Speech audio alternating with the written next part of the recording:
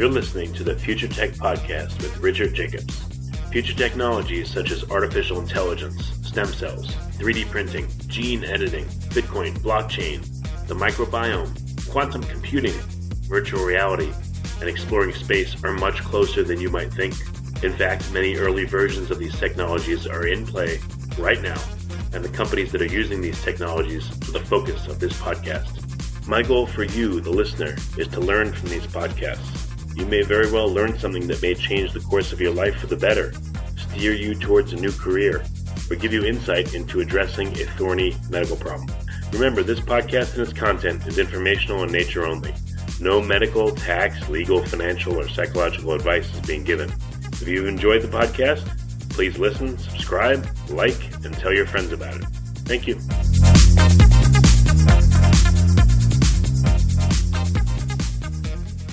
Hello, this is Richard Jacobs with the Future Tech and Finding Genius Podcast Network. I have Ben Atkinson. He runs a podcast called the Functional Health Podcast. He's also a nutritionist. His website is functionalhealthinfo.com. And we're going to be talking about what functional medicine and functional health means. So, Ben, thanks for coming. How you doing? I'm very well, thank you. Thank you so much for having me on the show, Jacob. Richard, sorry. I really appreciate it. Yeah, no worries. Apart from getting your name wrong straight away, that's a good start. Yeah, I mispronounce things all the time, and my kids make fun of me for it, so, no big deals. All right, well, tell me, usually, I've said this before, that people get interested in health, unfortunately, when something bad happens to them or someone they know or love. And, hopefully, if it doesn't kill them, then they have the chance to, get much more interested in health than they used to be and do something about it. So what's your origin story? Yes, you're absolutely right. Everyone who comes into this field seems to have their own personal story or like a battle with like a real tough chronic disease or health ailment. My story is a little bit different, I guess. I started getting interested in nutrition because when I was younger, I was just an overweight child trying to get leaner and trying to get fit. So basically I started, I guess my introduction to nutrition was going to the gym about the age of 16 and got introduced to a bodybuilder.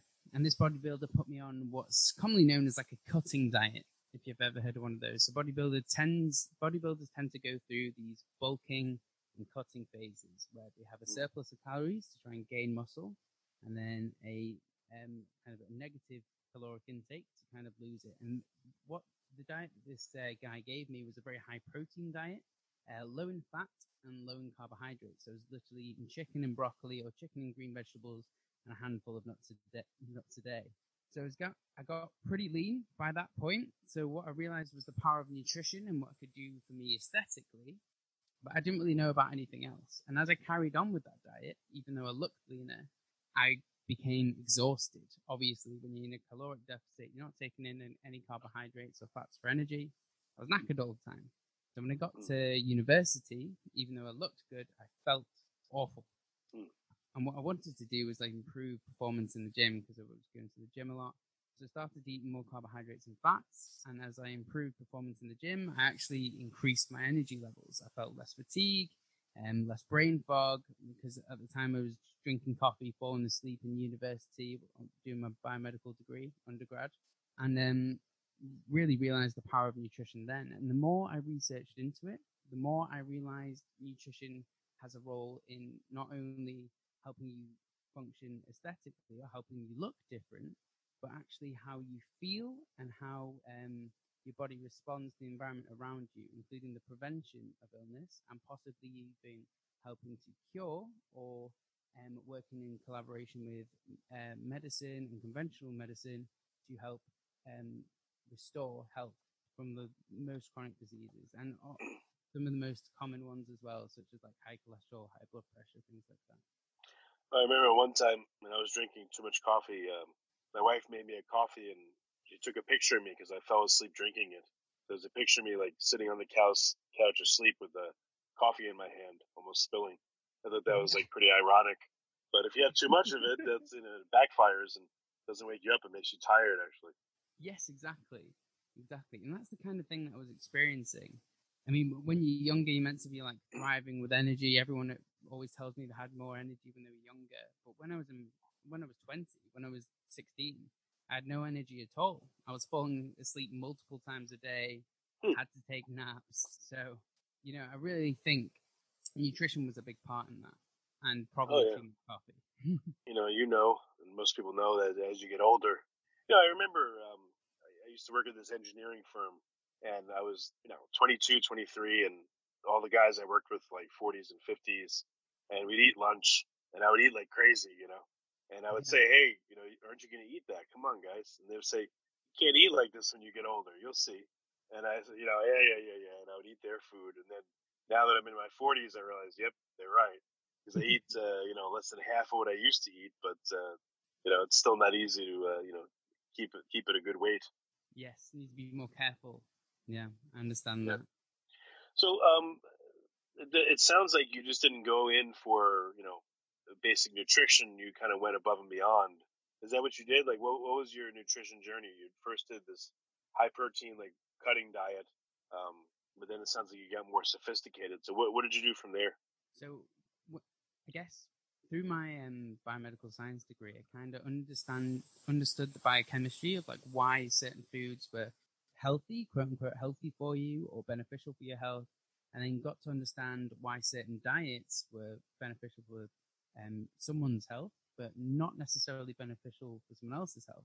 And that's when it really like hit home. I was like, I need to study this. This needs to be part of my life. So I went to go do a master's at King's College London, and kind of dive deep into what foods work for different people and kind of the idea. And from there, actually, I met a bunch of people, doctors and nutritionists and dietitians and nutritional therapists in different fields, and realized that they all have kind of efficacy in treating certain illnesses or certain conditions, but they come at it from different modalities. So that was really interesting for me, and from a functional perspective as well. The idea that there's a lot of separation right now in the medical field, and we need to change that so there is not separation but synchronicity. People need to work collaboratively together to kind of get the best health outcome, and that's where I went with that. I started studying these kind of health practices, and that's where it brings me to where I am today with the podcast and the people I meet and what inspires me to move forward. So, where have you landed? Do you have private clients that you consult for, or is it more of like your own personal journey, and the podcast just informs you about different approaches? Yes, exactly. The latter more than the former. So I've seen family friends and things like that, but I don't have personal clients myself, although a lot of people ask me now due to the podcast, and it's something which I'll probably consider doing. But I'm so kind of ingrained into trying to build the collaboration up with different health practices and healthcare professionals that's my main focus right now. And I think I will eventually see clients, and I love people, so I'll be very excited to do so. But right now, it's not my main interest or main goal. So, how many people have you podcasted with, and what are some interesting anecdotes or things you learned from talking to them?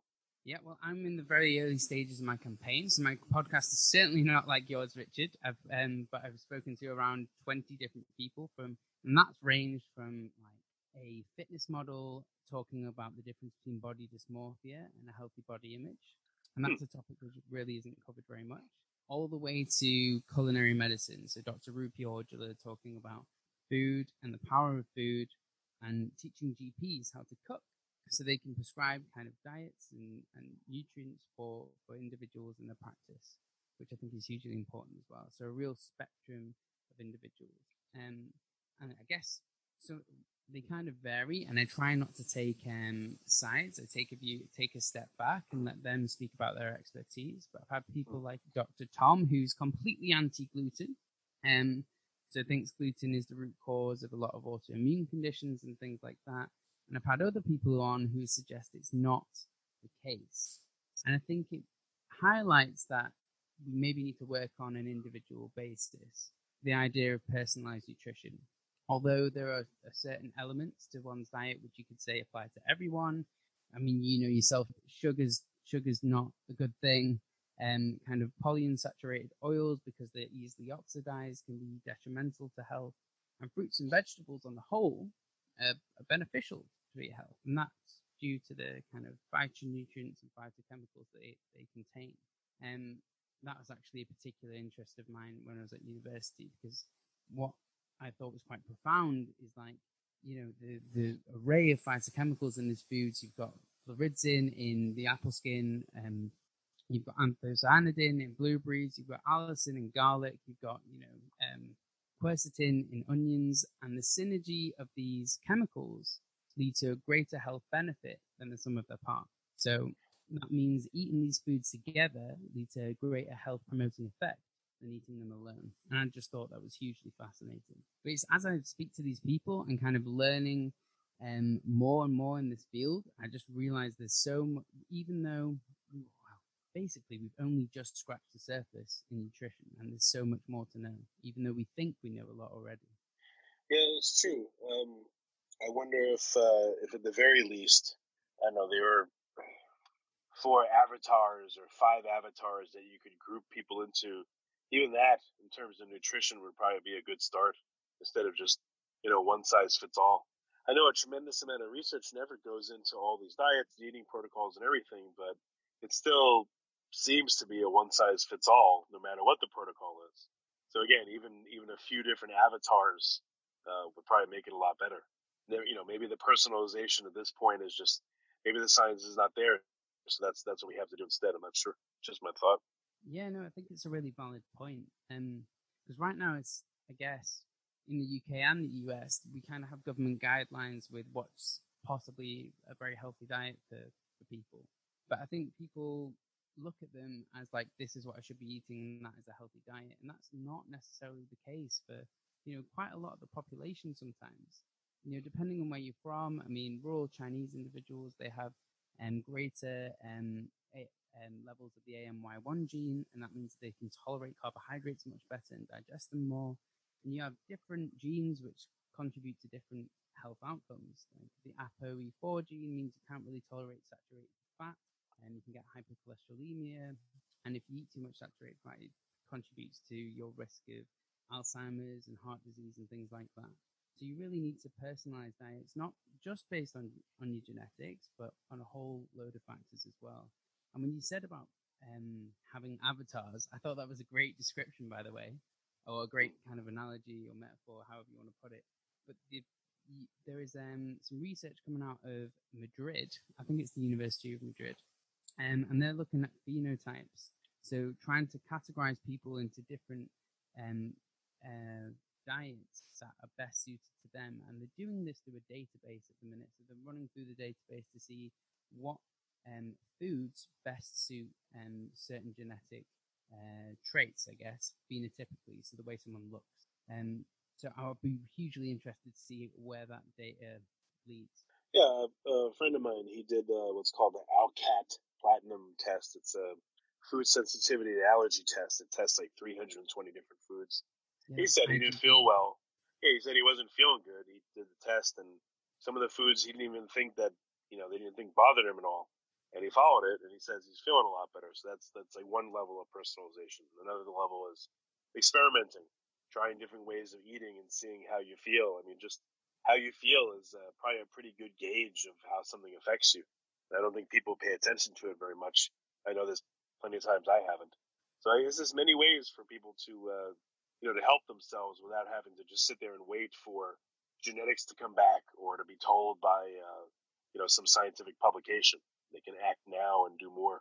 Yes, I absolutely agree. And I've said it before, like how you feel is such a good indicator. And, you said you didn't always kind of follow it yourself in terms of how you felt. And I did the exact same thing. I was eating different foods, but at one point I was eating tons of eggs. I was eating eggs every single day for breakfast, and they were just not agreeing with me. I felt bloated and had stomach cramps, etc.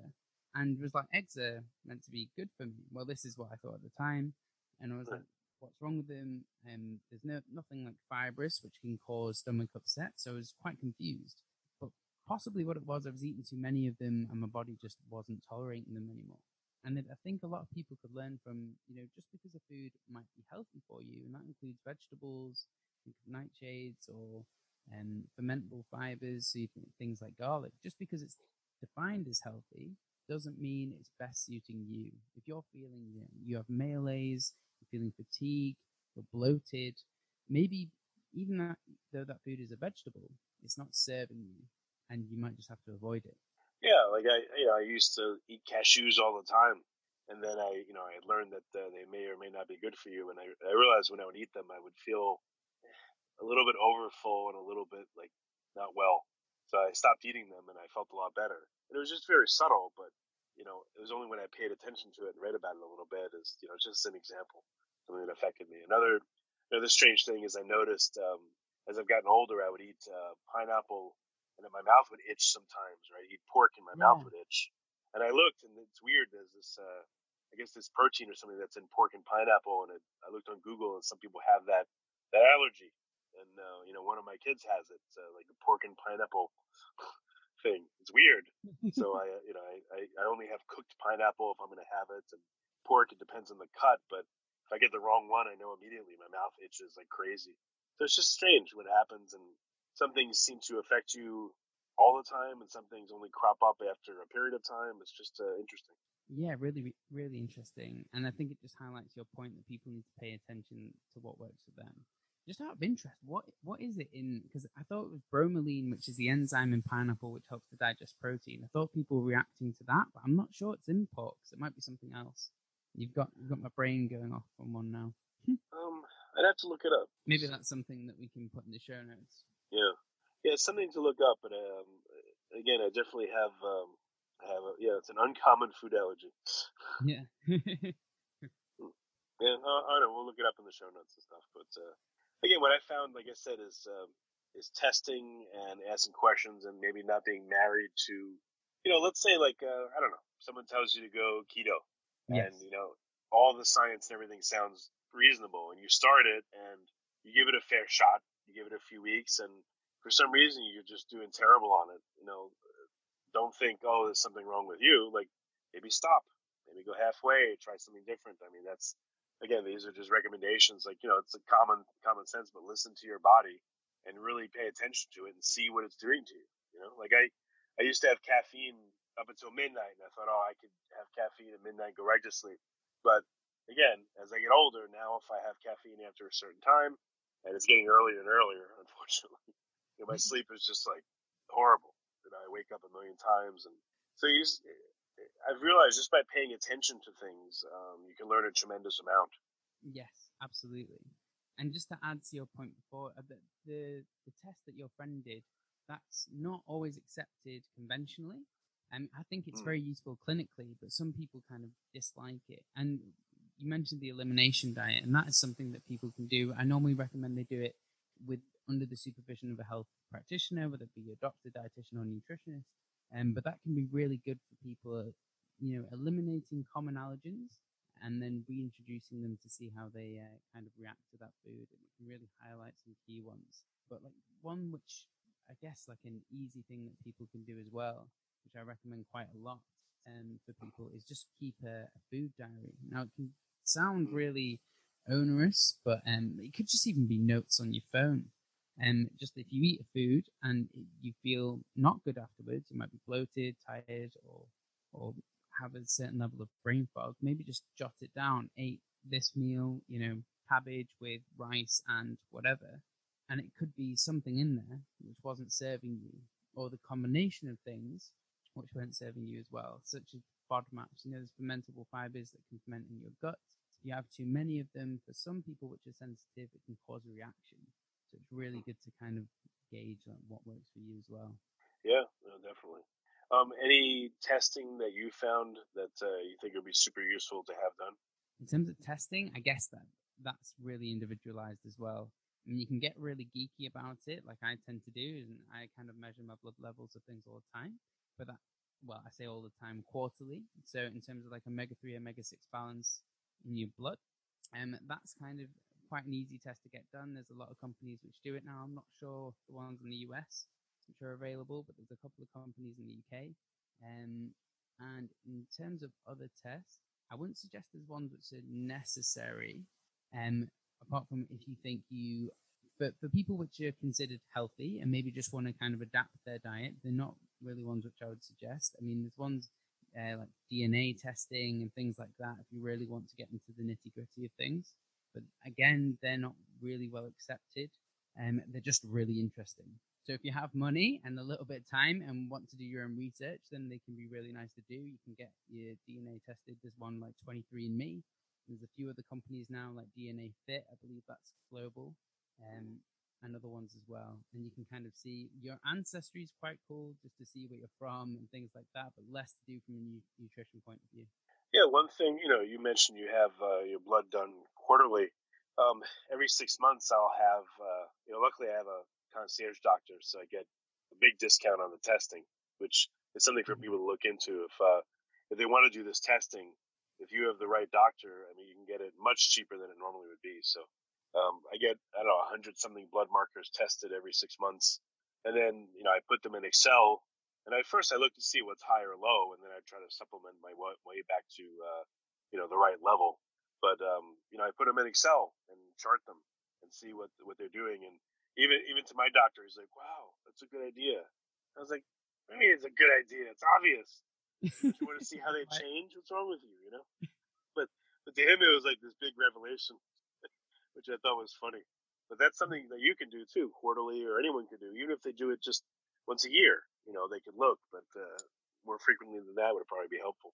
Yes, absolutely. I mean, I guess there's some common ones. Now you said like 100 markers. I'm just thinking of really common ones, which are probably really important to get done. So folate, vitamin B12, and vitamin D. They're normally really readily available to people, and they're just hugely important for cognition, brain health, and vitamin D is hugely important. It kind of activates and controls over 1,000 genes in the human body, and making sure you're in a good reference range, or the recommended reference range for that. A lot of people recommend the upper limit, and I believe that's 100 nanomoles per deciliter, but I'll have to check the UK values. Don't quote me on that.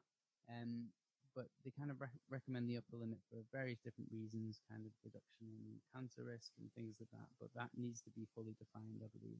And that's a really good one to get checked for everyone. But the 100 markers and kind of supplementing to correct them, that does seem obvious, doesn't it?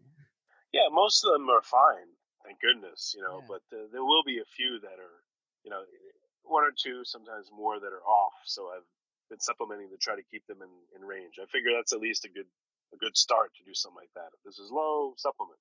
I haven't solved the why of certain of them, but I've at least gone down that path to see what it'll do. So yeah, and I think that's empowering as well if you're able to change those markers. And I think people like being able to quantify things. So if we see numbers on a piece of paper and we're able to change that number by doing something ourselves, then that's powerful. It's empowering. And people can do that at home as well if they have access to these kinds of tests.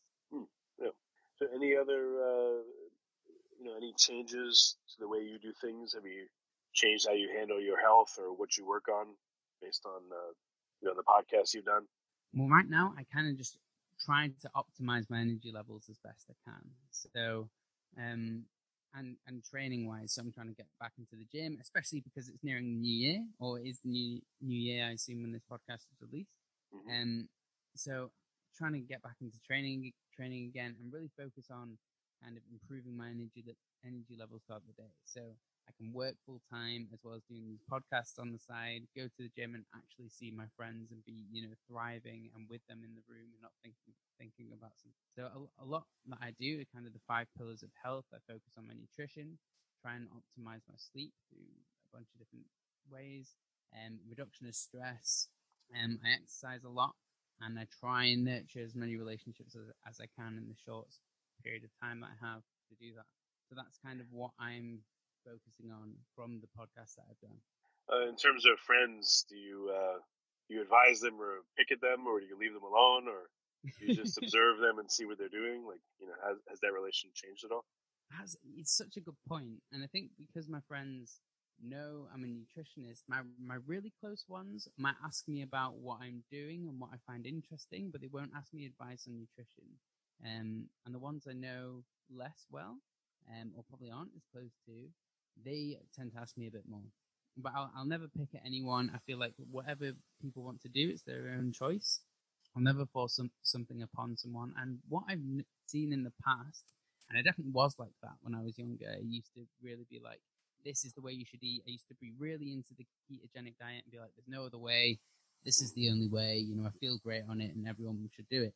And you just fall back into that remit of like, that, you know, there's no one diet that fits all. Some people feel terrible on that diet, but also if someone's not willing to change and they're not at the right time for them, you're not going to do it. And if anything, I feel, in my experience, you're going to push them away.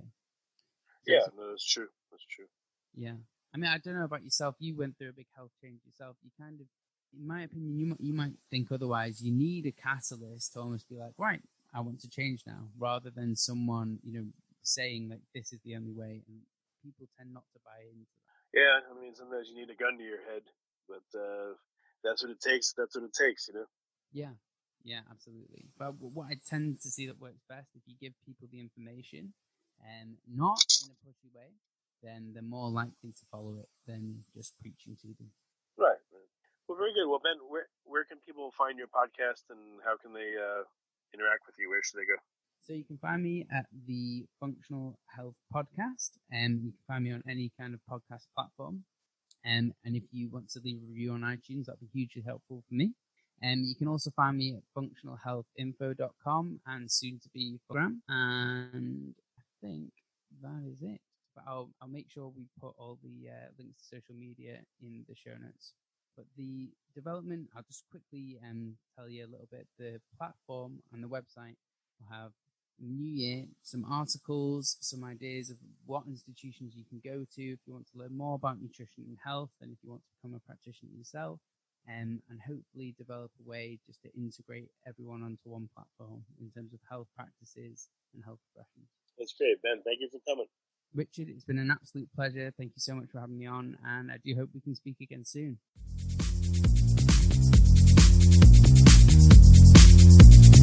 You're listening to the Future Tech Podcast with Richard Jacobs.